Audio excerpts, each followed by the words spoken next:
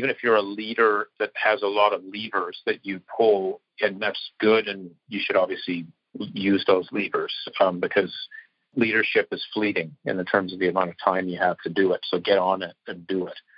But more importantly, I think, is kind of what you do day to day. And I don't want to hold myself out in any way as someone who knows how to does things right. There are many things I do that damage the environment. I mean, I fly around a lot. I'm burning the planet. So I don't want to give some sense that I am a monk-like person that does it. But there are certain things I try and do. It's just in the day to day. Like when I'm in a hotel, I'm very conscious about the number of towels I use. What are small things that you can do? Are you going grocery shopping? I don't try and ever use plastic bags. I'll bring a bag. And again, this is really minor stuff, but I think if you don't try and have some habits that kind of reinforce it every day, you won't do as much. It helps reinforce it. So being a little more grounded, I think, is important in how you personally use resources.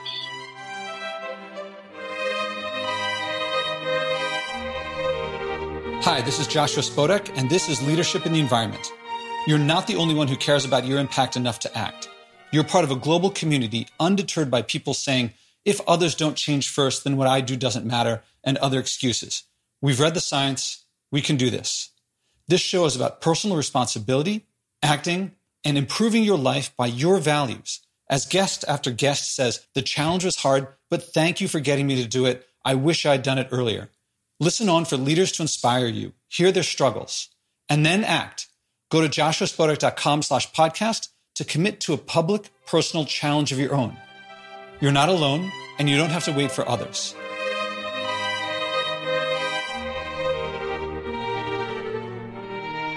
Outside the MBA world, not everybody knows McKinsey. Within it, and at the upper echelons of business and government, McKinsey advises some of the largest and most influential organizations, including governments and the world's largest companies. So if a company wants useful advice, it has to share everything, which means McKinsey is privy to the insides of the most influential people in companies. McKinsey itself is hierarchical. After business school, people generally start as consultants. They move up and become partners, later directors. Eventually there's managing director, and eventually there's global managing director. Today's guest, Dominic Barton, was a 3-time global managing director of McKinsey. So that means that Dominic was a leader among leaders whose job is to influence leaders among leaders of their organizations. So this guy knows leadership, and in particular, high stakes with great ramifications, which sounds to me like the environment in our world today. To me, one of this podcast's greatest revelations was that environmental change will come effectively by leading people. Technology, innovation, regulation, taxes, and so on, those things may change, but people drive all of those things. And if you want to change the environment, you have to change people. My goal in this podcast is to bring effective leadership to the environment. Every knowledgeable person says we can. The question is, will we? Will. That's the domain of leadership, not engineering or science or education or journalism or the usual places people look to for change. Today's episode brings the upper echelon of global leadership to the environment. By the way, Dominic's schedule is crazy, so phone was the only way to make it. So I'd rather bring you globally renowned guests on what sound quality I can get. So the sound quality is not quite perfect, but let's listen to Dominic.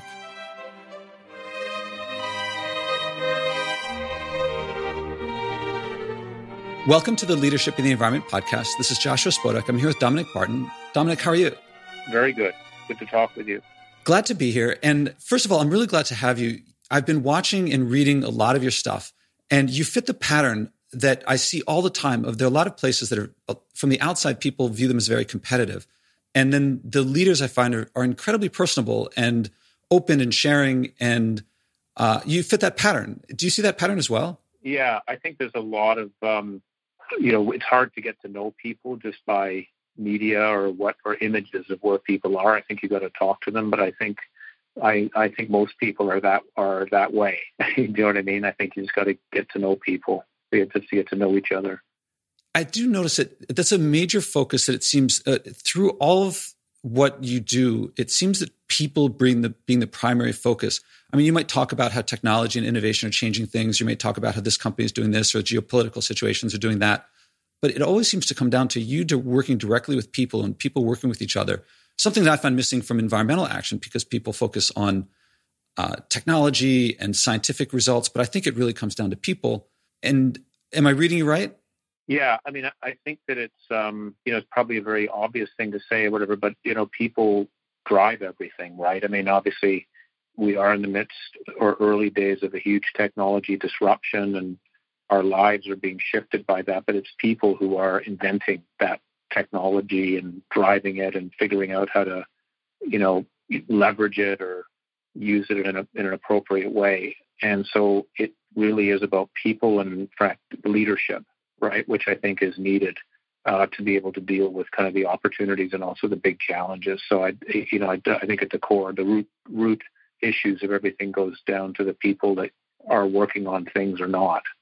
That's gratifying to hear, because I think most stuff in the environmental area, most people focus, I think, on technology and measurements and things like that. And I think those are important, but ultimately I believe that feeds people. When I look at a lot of stuff that you've done recently, like on the topic of capitalism, you've written a lot about thinking and acting in the long term and inclusivity and putting people first. And if those are things that you're working on, and correct me if I'm wrong, then that tells me that it's new to some people or challenging for some people to think and act long term. Certainly there are forces against it. And I'm curious, it's one thing to read these things. You're actually working directly with heads of governments, heads of corporations. And I'm curious what it's like working with people with the people who are facing these struggles, who are trying to follow what you're suggesting.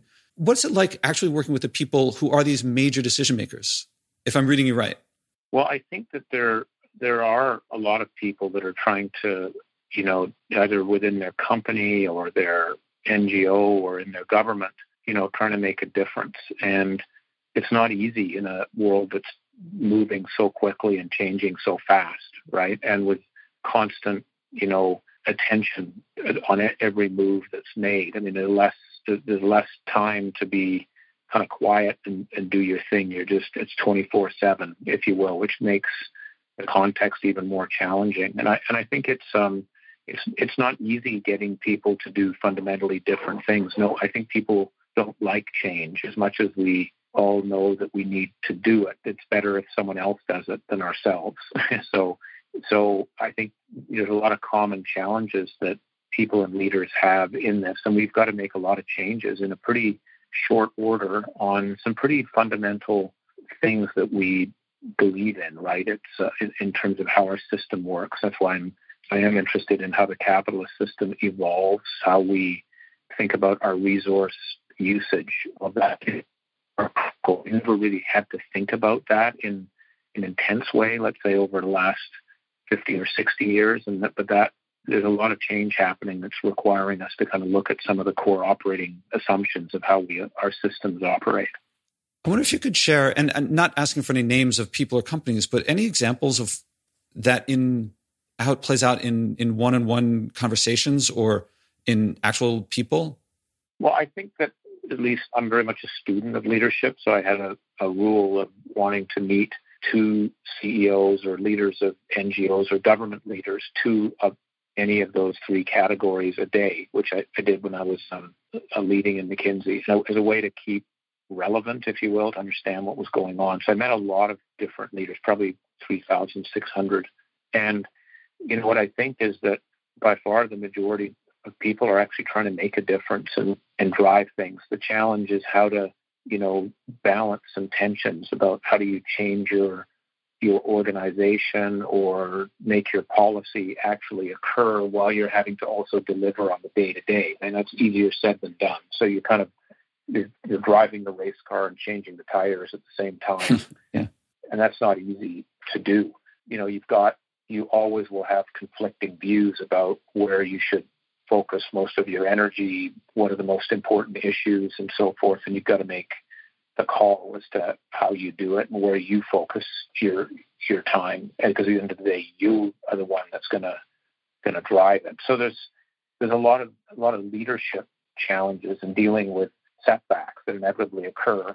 How do you kind of pick yourself back up and keep moving? How do you ensure you have the right people in the right places to be able to move things forward? How do you keep abreast of all of the changes that are going on? So I think the leadership task is much more challenging now than it has been, and maybe everyone says that. I'm sure people will say that 10 years from now, but I really believe it.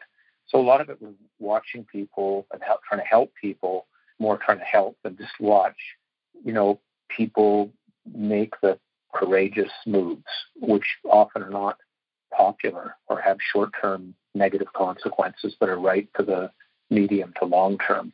And that takes a lot of courage to do that type of thing, because you get immediate feedback, which may be in the other direction. So those were some of the things that I have noticed or experienced over the last decade. So amid all this challenge and the struggles and the difficulties, you could have easily retired. And yet you, if you don't mind me getting a little personal, you've chosen to stay in this and stay a student of leadership and take on these challenges. You didn't have to. It feels like there's something, or what, is there a passion driving you that keeps you in it, keeps you taking on these challenges? Yeah, I mean, I think it's a bunch of different things. I mean, I don't know which drives more of it. I think one is I think everyone wants to make a difference, if you will. You want to make a mark, hopefully a positive mark, and maybe in some small way on the planet. And I think there's that phrase in all religions, for whom much is given, much is expected. I've been very lucky to get a lot of good education, amazing mentors, independence to a large degree. So you should use that, right, and leverage it. Because I'm not running for office or anything like that. I'm not trying to prove something. I think it's more about trying to drive something, and that's a good position to be in, if you will, which to drive things. So it's that, and I guess the third reason is more, my view is if I'm not working, I'm dying. It's not that I'm a workaholic. It's just that I like being involved, because it stimulates you. You learn, you grow. So I believe in growth by doing things and learning things and trying things and pushing it. So that's what's kind of motivating me. And what I'm trying to do, because I've transitioning right from my time in McKinsey to doing other things, it's difficult because you're used to doing something for 33 years. I'm sort of thinking a bit like this, like I'm a 26-year-old, which I'm obviously not, and trying to, experiment with a number of tries and things that I believe are important and learn from that. And then maybe there'll be one thing, or maybe it'll be a portfolio of things. I'm not sure, but I'm trying to be relaxed about that, if you will, and give it some time to figure out. But in the meantime, do stuff. That's really interesting. So not contradiction, but the juxtaposition of the challenge and pushing, which I think just goes to the learning and the growth that you talked about, but also that's relaxing. And I'm wondering if it was always that way, or if that's something you've grown into, to find the relaxation in the midst of the challenge and the learning. I take it as rewarding, but the relaxation is not necessarily something I would have expected to hear. Yeah, I don't think relaxation is the word I would use, because I'm pretty busy. It's more that it's more the independence, if you will, that it's not trying to prove something, if you know what I mean, about yourself. And that's important, but I think a good position to be in, because then you can be a little more selfless, if you will, right? Let's get the right outcome as opposed to my role in the outcome, and making sure and the challenge right now is that I've probably got too many things in that portfolio of things. I've just got to focus it a little more. So I don't think it's about relaxation at all. It's about, I get stimulated by, it working on issues, working with other people. And then it's a matter of sort of figuring out where are the areas where you can, maybe provide the most leverage, if you will, on something. So that's kind of how I'm thinking about it. I appreciate you sharing about your personal life, because, or not personal life, but what you're just sharing. I think that's an important part of leadership. And that's what I want to bring my listeners. And part of it also, I think what you're saying harkens back to something you've shared many times about when you were up for, I think, your third time to make partner, that you switched from simply box checking and doing and jumping through other people's hoops into deciding for yourself what was my vision, my goals, what you wanted to do for yourself. And it feels like this is a continuation of that. Am I reading it right? Yeah, I think so. I think this is where I didn't enjoy that experience at all. I don't recommend it, if you will. But on the other hand, it was a gift in a way, because it did change my mindset in the sense of I was being a box picker and hoop jumper too much. And then when it wasn't working out, it was kind of, I assumed that it may not work out, and therefore I was comfortable with that outcome, if you know what I mean. As a colleague of mine Andrew Grant from our New Zealand office, who always talks about, having the courage of a dead man. You can't kill me because I'm already dead. So I'll try, it makes you bolder. I'm not suggesting that that's the best analogy, but there's something to that, where you say, okay, I've got comfortable with that situation, knowing that now what would I do? And that's a very different mindset than trying to meet other people's expectations. I'm not suggesting that isn't, you need to be thinking about that. And there's times when you have to, you can't ignore that, but you have to, I think, be resolved about how you want to drive things yourself, as opposed to, again, trying to market on other people's scorecards.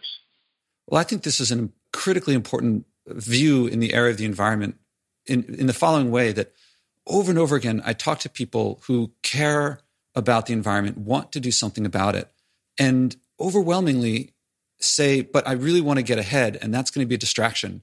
And if I have to make partner, I have to move ahead, or I have to do this. And I try to bring people who are leaders in the area of the environment who specifically did not do that and then became big leaders in their fields, specifically because they were addressing a need of global demand, but also because they were addressing what was very important to themselves, and that internal motivation. I think the mix of people acting what they care about and then plus global demand, I think is going to, at this day and age, with front page news being as it is, I think that's a more effective or quicker route to a meaningful leadership role than to keep jumping through people's hoops. Not that I want to say those are the only two options. I fully agree, but I think our education system, or how people think about getting ahead, it's pretty pervasive, the hoop jumping and box ticking. Oh, this is maybe going a long time ago, but is what did it for you? Was it just that you didn't get picked twice and you were facing, like, do you remember was there any instigating key thing? Of what? Of why I wasn't, or what elected, or that switched you from saying enough of this other people stuff, time for me to figure out what I really want to do, if that's a fair characterization? More just, it wasn't like a aha moment. It kind of just slowly, developed, and saying, wow, I'm doing this stuff. And there were people trying, headhunters at the time, trying to get me to do other, role jobs. And I remember one guy, so there are a bunch of different ingredients to it, but one guy I remember talking to said, why are you so obsessed with becoming a partner? He said, many people couldn't care less about that. Like, you seem to be obsessed. Is it an award you're trying to collect? Like, what is it? And it made me think, like, wow, maybe this guy's right. Like, why am I focused on this? It's sort of like you're trying to get, stripes, if you will, on your shirt. And so it was a combination of things. And then seeing other people who have, done the things that they want to do. They were a lot bolder than me early on. And so that it was sort of a combination of those things, but all kind of happening in that 1 year period, right? And that's when, for probably the manifestation of it was when I moved to Korea, which is, in the scheme of things, is not a big deal, but it was in terms of my career, because it was sort of moving when things were going actually very well, and it was kind of like risking everything, because there would be no clients. I didn't have a network. I didn't obviously speak the language. I'd never lived in Asia, blah, blah, blah. And it was, a lot of people were saying, you're pretty stupid. I mean, I can't believe you. It's going to affect you. You won't become a senior partner. You won't. But the more people said that in a strange way, the more excited I got. It was like I sort of just listened, but my body was sort of saying, okay, let's go. Because I felt, again, there was no downside. I mean, if it didn't work out, I would leave and I would figure out there's lots of other things to do, and I can deal with that. But I'm not going to not take risk because of group jumping and box ticking.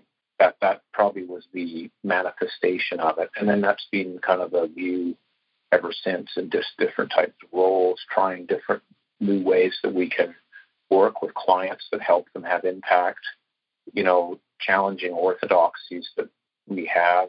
It sort of just, it grows, if you will, in it. And again, you have people who can help you keep in line of what, does this make sense? Is it the right thing to do, and all of that, which is key.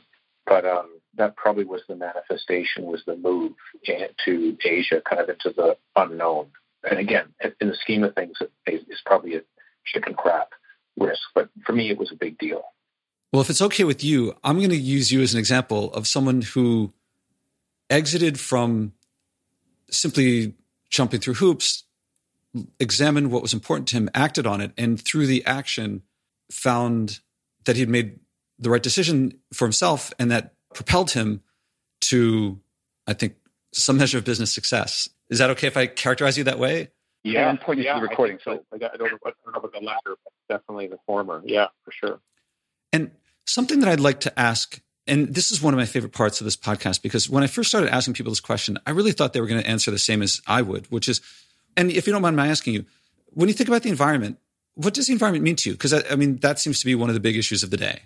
Yeah, it's one of the single biggest issues today, because we're in the process of severely damaging our environment. And it's, again, one of these long-term issues that there's a lot of short-term inaction not happening, right? Because we don't see the consequences, but we're going to see them. And we are starting to, obviously. So I'm very concerned about that. And I think anyone who particularly has children or nephews or nieces or grandchildren, if you're not thinking about this, I don't know what planet you're on, because it's going to affect affecting their lives. One thing I try and do, I'm a big believer that climate change is happening. You'd be surprised at the number of people that don't believe that's the case. But one of the questions I like to put to them is, why don't we have a discussion about this on video that your grandkids can listen to, 30 years from now? How do you feel about that? Because we got to make it personal and real. And it's a very difficult thing to change because of the collective action that's required and changing the way we have to do things. But again, it's one of these areas where I'm hopeful with technology and good policy that we price carbon properly, that we account for the natural capital that we're using. I'm involved with the International Integrated Reporting Council, which has the sort of 6 capitals. It's not just financial capital; it's human capital, but particular natural capital. All of us have to sort of account for how we're using that or affecting it. And so there's a lot of change that has to happen faster than it actually is happening. That's why I'm quite concerned. Feeling inspired? Do you like hearing others acting, that you're not alone? Go to joshuaspodek.com/podcast to hear other interviews, but even more valuable, join the growing community of people who care enough to act, not just talk. Read the list of people who have taken on personal challenges and then commit to one yourself. Don't be surprised if you end up loving it, changing more, and finding people following you without you even trying. That's what happens when you improve your life by living by your values. It's gratifying to hear about the concern at these top levels of business and government, and talking about the strategies and the need for change. If you don't mind my pressing a bit, if the strategies emerge from a caring, and I'm curious, what do you think about when you think about it? I mean, for some people, it's very different for different people. Some people, it's like the apple orchard that they grew up next to when they were a kid, or some dystopic future that they were concerned about, or swimming with the dolphins sometime. And a lot of times there's an image or like an emotion that comes out that I'd like to bring to my audience. And I think of it more just as for my kids and nieces and nephews, my family, what life, they're kind of, innocent people coming into the system, and they're going to have to deal and live in the consequences of what we have left. That's how I personalize it. It's not, I can think of the lots of, canoe trips and places and how that, but what drives me more is what it means for future generations. And by the way, it's not just my own kids. It's when you see a baby on a flight, or, in a pram that someone's walking. Think about that, what the environment's going to be like, the planet's going to be like for that person when they're your age. That's kind of what sort of pops in my mind all the time. It's more about there are innocent people that are going to have to live with the consequences of what we have not done. And it's this century. It's not 2 centuries from now. So that's kind of how I personalize it, if you will. I mean, that sounds very personal, both because your family, but also I hear compassion when you speak about the future generations that are not your direct relatives, and this concern about the timescale that a lot of people think they have this idea of like, sometime later, but it's the people that are living today are going to bear the brunt of our actions.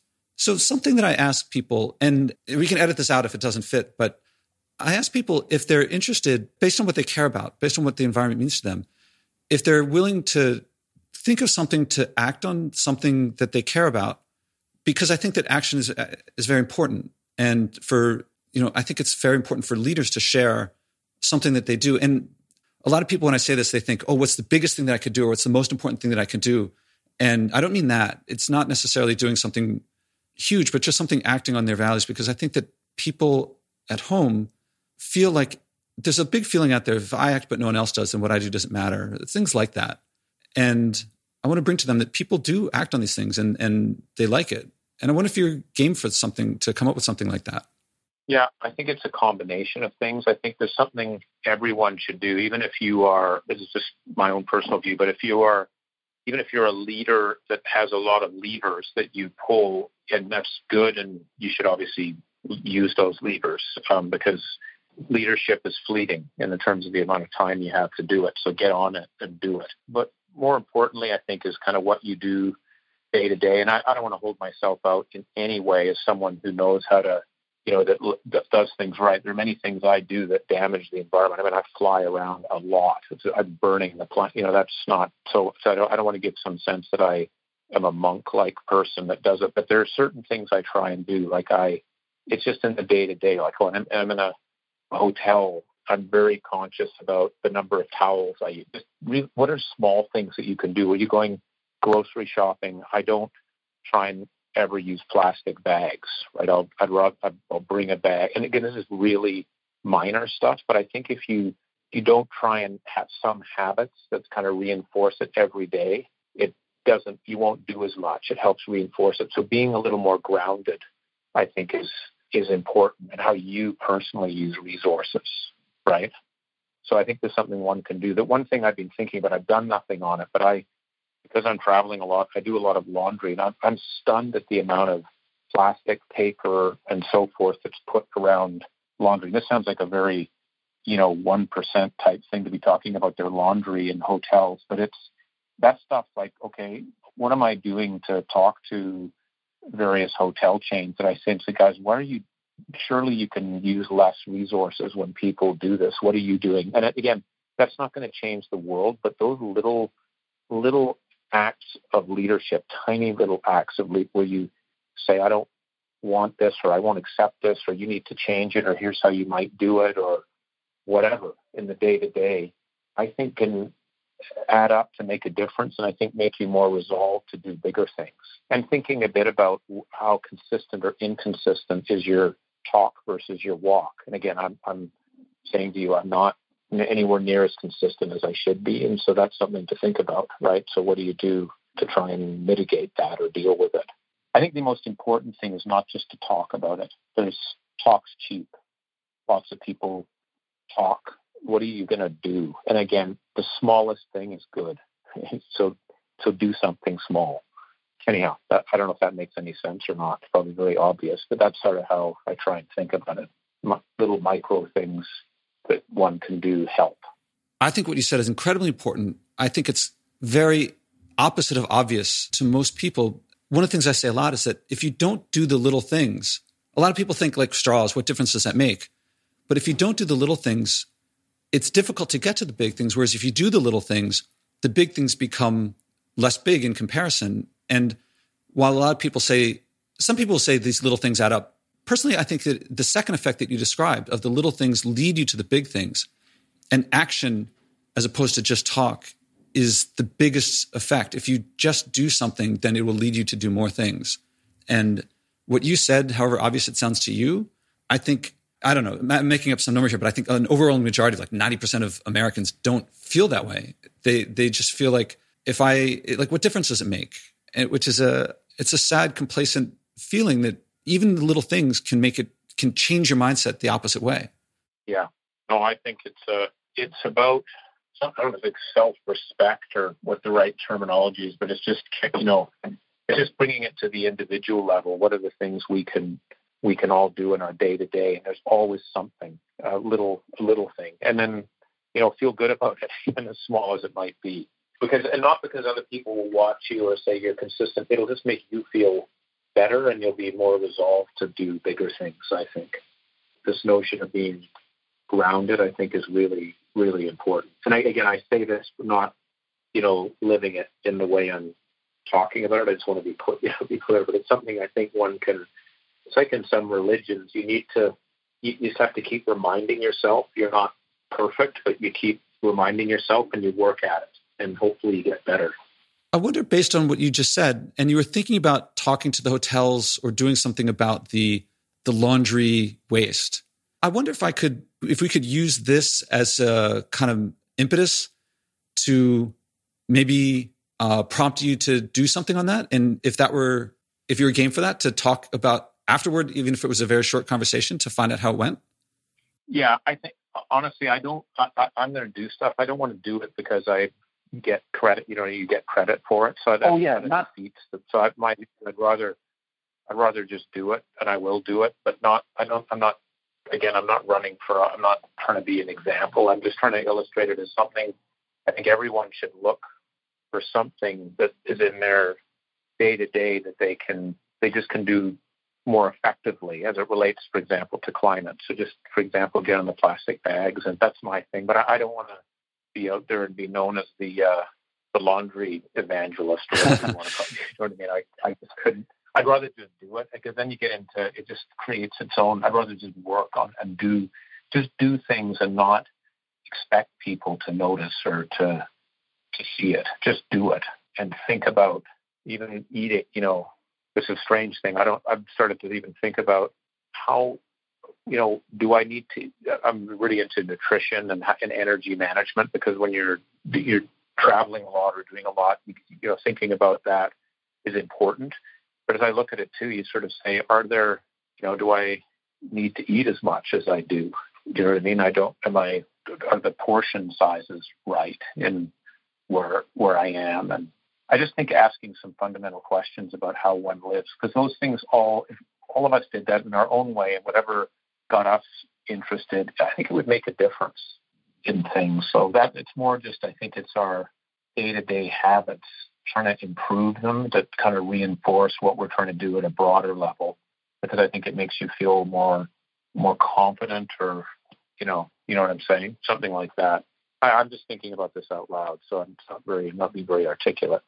Actually, the whatever lack of articulate is made up for in the authenticity and the genuineness, because of it being unprompted, and it's not what you normally talk about on all the other videos I've seen you on. And just to clarify, the goal of checking back with you how it went wasn't to hold you up as an example, but for people to hear. I think this came out in what you said, because you've been doing this all along anyway, but to share. I think people don't get to hear that.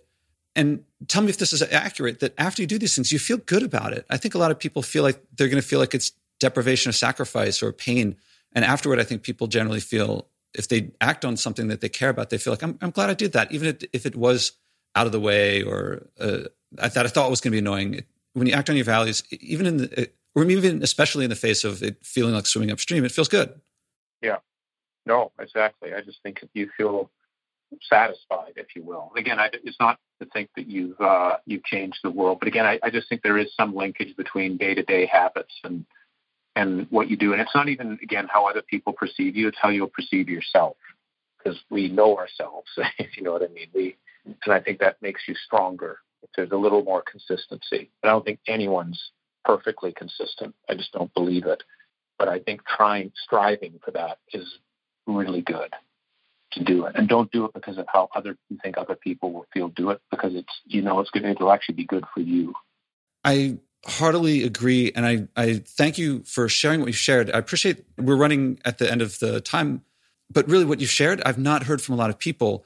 And it coincides exactly with the kind of message I'm trying to get across. I appreciate you sharing it, especially because it was impromptu. I like to ask at the end, is there anything you'd like to say directly to the listeners of the Leadership in the Environment podcast that mean, you kind of said some things, but is there anything you'd like to close with? No, I don't think so. I mean, I think that's the only thing I would say is, like what you're doing with your podcast. I think we should always try and be learning or asking questions from people that are in various different roles, because it'll make you better. So I just, in this time of kind of amazing change and volatility, where leadership like we've not seen before is going to be needed, and there's no playbook that's laid out there, really educating yourself on a continuous basis about what other people are doing and how they're trying to deal with it. And there's many different pathways and stuff, I just think is another really good habit. So it's just to, reinforce what you're doing with this, and that everyone can do it, because we meet leaders every day in different ways. Leaders are not defined by the title. I think they're defined by people who are shifting something from the status quo. And that can happen at all different levels. And so just be aware of it and ask people about how they do it, why they do it, what's challenging about it, etc. That would be my final comment, if that's okay. It's more than okay. It's great. And everything in me is saying, keep this guy on the line, but I have to honor your next appointment. And Dominic Barton, thank you very much. Thank you. Thank you, Josh. Really good talking to you. Bye for now. Bye-bye. Thank you.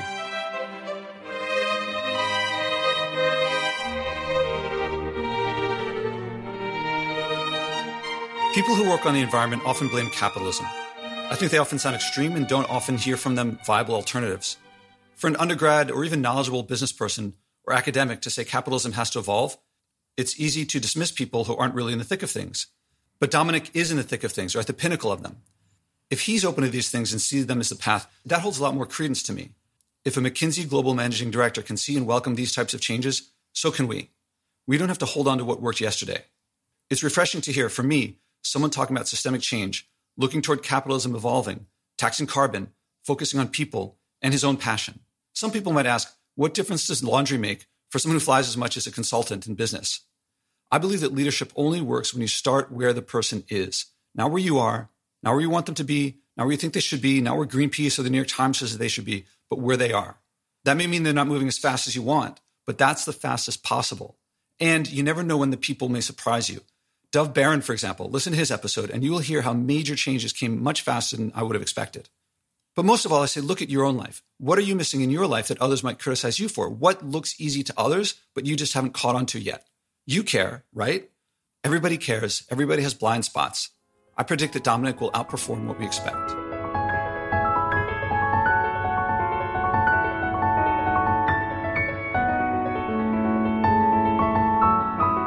Did you feel inspired too? Then act. Go to joshuaspodek.com/podcast and click to commit to your personal challenge so you can inspire others. Value means better and worse, and living by your values means living better by your values. You may struggle at first, but it's the hero's journey from living by others' values to living by yours. People say that little things add up. I won't argue against it, but what I find counts is acting. Doing something, anything, starts that mindset shift from the debilitating others should act first or making excuses to the empowering I can make a difference, and living by my values improves my life. I don't have to wait for others to act first. I'm looking for leaders, people who will bring what works here in this podcast to communities I haven't reached. Billions of people want to change their behavior. There's room for leadership, from personal leadership of just yourself to whatever scale you want. Start by acting and changing yourself. Go to joshuaspodek.com/podcast and commit to your personal challenge.